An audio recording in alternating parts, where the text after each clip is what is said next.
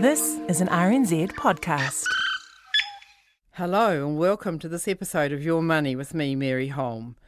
Thanks for taking just a few minutes to listen in while Jessie Mulligan and I talk through some useful ideas about how to make your money work better for you. Just remember though, this is guidance. Final decisions are up to you. Over to Jessie. We're with Mary Holm, personal finance expert, and she joins me now. Hi, Mary. Hi, Jessie. How's the weather in Auckland? Horrible. It's disgusting. And I just pulled over in my car because I was driving into the studio, but the car was driving a bit funnily, and I thought, I'm not going to go on the motorway like that, especially in this weather. I just thought I'd do it by cell phone instead. Hope you've got an emergency fund, Mary, if something goes wrong with your car. You don't want to be hit with a bill you can't handle. Absolutely. Yeah. Hey, well, thank you for coming on today. And we're going to do things a little differently because you've come across a quiz and some results from a quiz. Would you like to introduce it, and then we'll start asking some questions?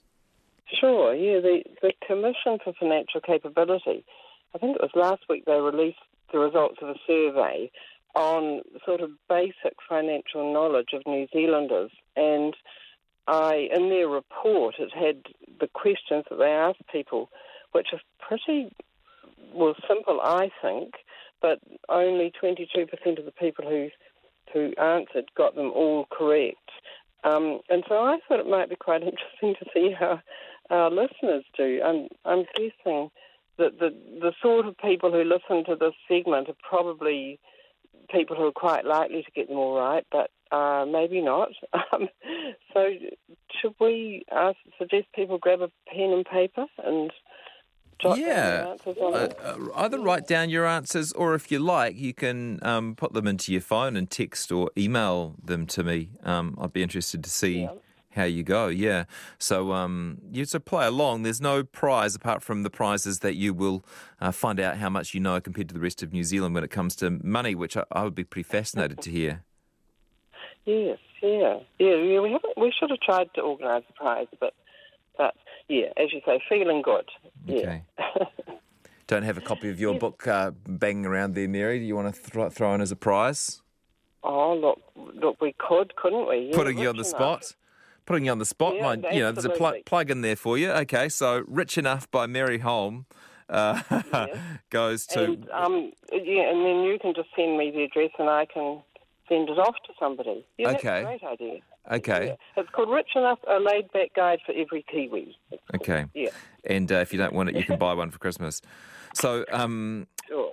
Okay, do you want to do the questions, or shall I? Sure. I'll do the questions if you like, and then you read out the options.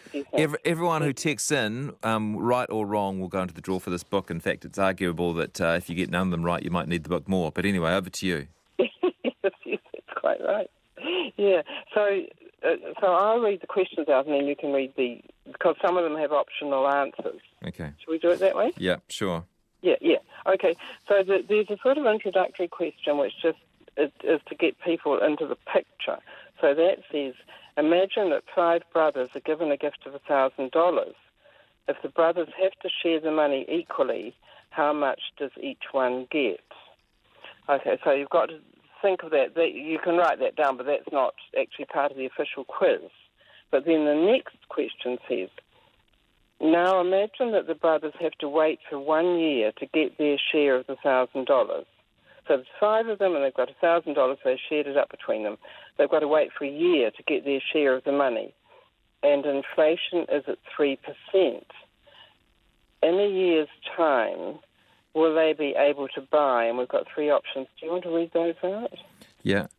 More than their share of the money than they could buy, more with their share of the money than they could buy today, the same amount or less than they could buy today. So you could just put 1, 2, or 3, if you like, in there. If inflation is at 3% and they have $1,000 and they have to wait for a year to spend it or to get it, will they be able to buy more with their share of their money in a year, or the same amount or less? Great. Put that in your little text. Yep. Wait and send the text off all together at the end, if you like. Yep. Go ahead. Yep. So next question is, you lend $25 to a friend one evening and he gives you $25 back the next day. How much interest has he paid on this loan? Mm-hmm. There's no options on that. There's pretty easy, that one. Anyway, and then the question after that is, suppose you put $100 into a no-fee savings account. So ignore the no-fee, but actually it's not relevant. So suppose you put $100 into a savings account with a guaranteed interest rate of 2% a year. You don't make any further payments into this account and you don't withdraw any money. How much would be in the account at the end of the first year once the interest payment has been made? So it's $100, interest rate of 2%. How much have you got at the end of the year?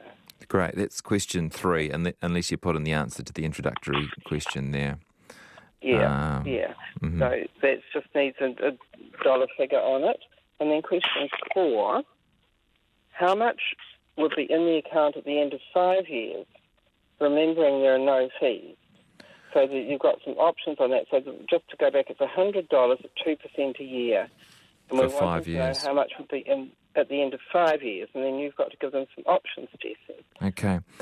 So is it more than $110, exactly $110, less than $110, or it's impossible to tell from the information given? So you can put a 1, 2, 3, or a 4. Number 1 is more than 110. Number 2 is exactly 110. 3 is less than 110. And 4 is it's impossible to tell from the information given. That's a good one. That's getting more like it, Mary. Yep. Yeah. Moving on to 5. There are 7 altogether, by the way, everybody. Number 5 is an investment with a higher than average return is likely to have higher than average risk. Is that true or false? Great. An investment with a higher than average return is likely to have a higher than average risk. True or false? Good one. Yep. And the next one is also true or false. This one says, this is question 6, high inflation means that the cost of living is increasing rapidly. Is that true or false? Remember high inflation? High inflation, I suppose we've had high house inflation, haven't we? High inflation means that the cost of living is increasing rapidly. Is that true or false? Thank you. Yep. And the last You're doing a great job of reading these questions. I'm just repeating them because you're on the phone, and sometimes I'm surprised how often people like quiz questions repeated when I'm running quizzes, so I'm just making sure everyone gets a chance. Yeah, that's fine. That's good to hear. Now, the last one, another true or false one, it is less likely that you will lose all of your money if you save it in more than one place. Is that true or false? So, Jesse, you might want to repeat that one too. Yeah. So is it true or false? It's less likely that you will lose all your money if you save it in more than one place. And I guess that means, just to make it really clear, save parts of it in different places, right? You can't save $100 twice, but you can save $50 in one place and $50 in another. Yes, quite. Yeah, very good. Now, should we give those answers now or wait a bit and talk a bit about them? I think, well, let's just have a quick comment on, maybe you can tell us how many people or how people did as a whole in the survey they did. Yeah. You can, and by the way, you can text your answers into 2101, everyone, if you want to be in the draw for that book of Mary's that I just stole and gave away. Yeah. No, they 22% answered all of them correctly, which is quite low, really. But 2/3 of people got 5 out of 7, or 6 or 7 out of 7. So 2/3 of them got most of them right. But there are just a couple of other interesting points. The older you were, the more likely you were to do well. But twice as many men answered everything correctly as women, and that difference increased with age. So young people, the men and the women were about the same.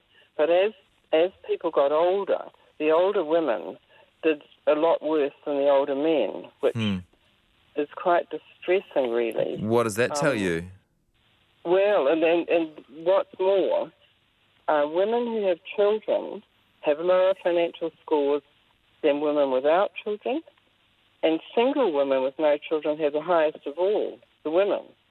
So the women with children are doing the worst of all, and that really worried me when I read that. I thought, oh gosh, it seems like the men and women start out sort of equal when they're young, both of them not knowing a heck of a lot of financial knowledge, and then the men pick up more and the women not as much, especially if they've got children. And it just worries me that women are still, in this day and age, kind of relying on their man to be the one that runs the money, and but they, tell themselves that money's too hard and they're not on top of it, and therefore sometimes end up trapped in a relationship because it's quite hard to leave because they feel financially incompetent, Yeah.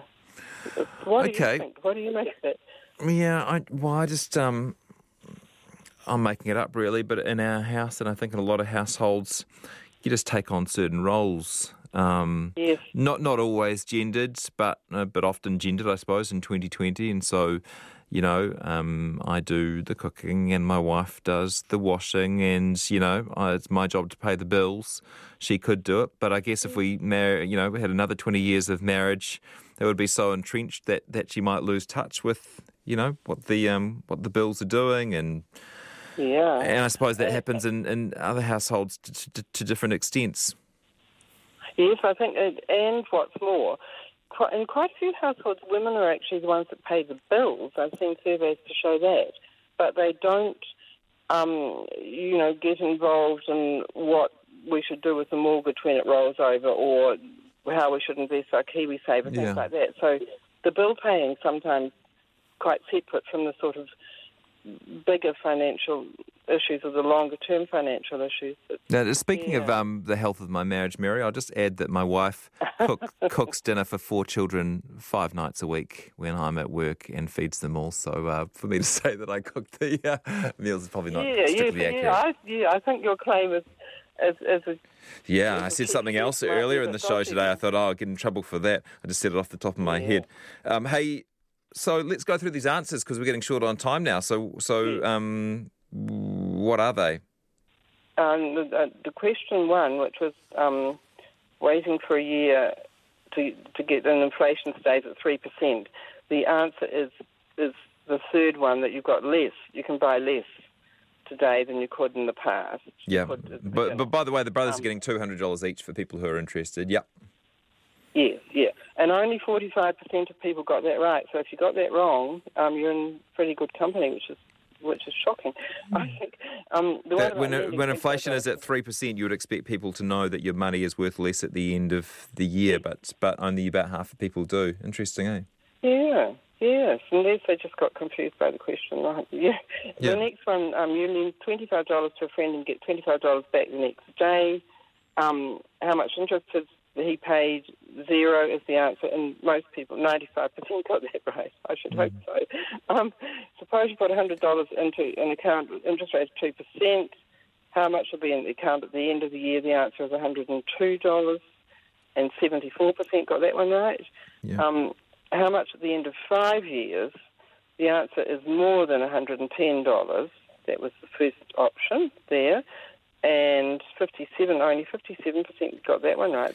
Can you explain that? Because people will think, well, if 2% is $2, surely after 5 years that'll be $10.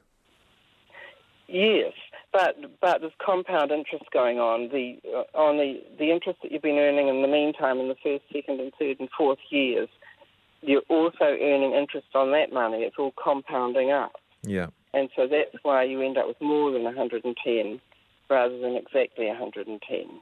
Cool. On that one. And then question 5, investment with higher than average return has a higher than average risk. That's correct. 93% got that, so most people understood that one. High inflation means the cost of living is increasing rapidly. That's also true, and 90% got that right. And then the last one, less likely that you will lose all of your money if you save it in more than one place, which of course is diversification, which you and I talk about all the time. That's true. Only 2/3 of people got that right, though. So So, it'd be interesting to know how our listeners have done on this, Jesse. Yeah, I'll send you an anonymised set of data, and I'll also send you a winner. That's all we've got time for, Mary, but thanks. It was fun to do a little quiz today. Really appreciate it. Yeah. Okay, see you, Jesse. And thanks for volunteering your book as a prize, sort of. Sure. Really appreciate it. That's good. That's Mary Holm, who's in every couple of weeks on a Thursday with financial expertise.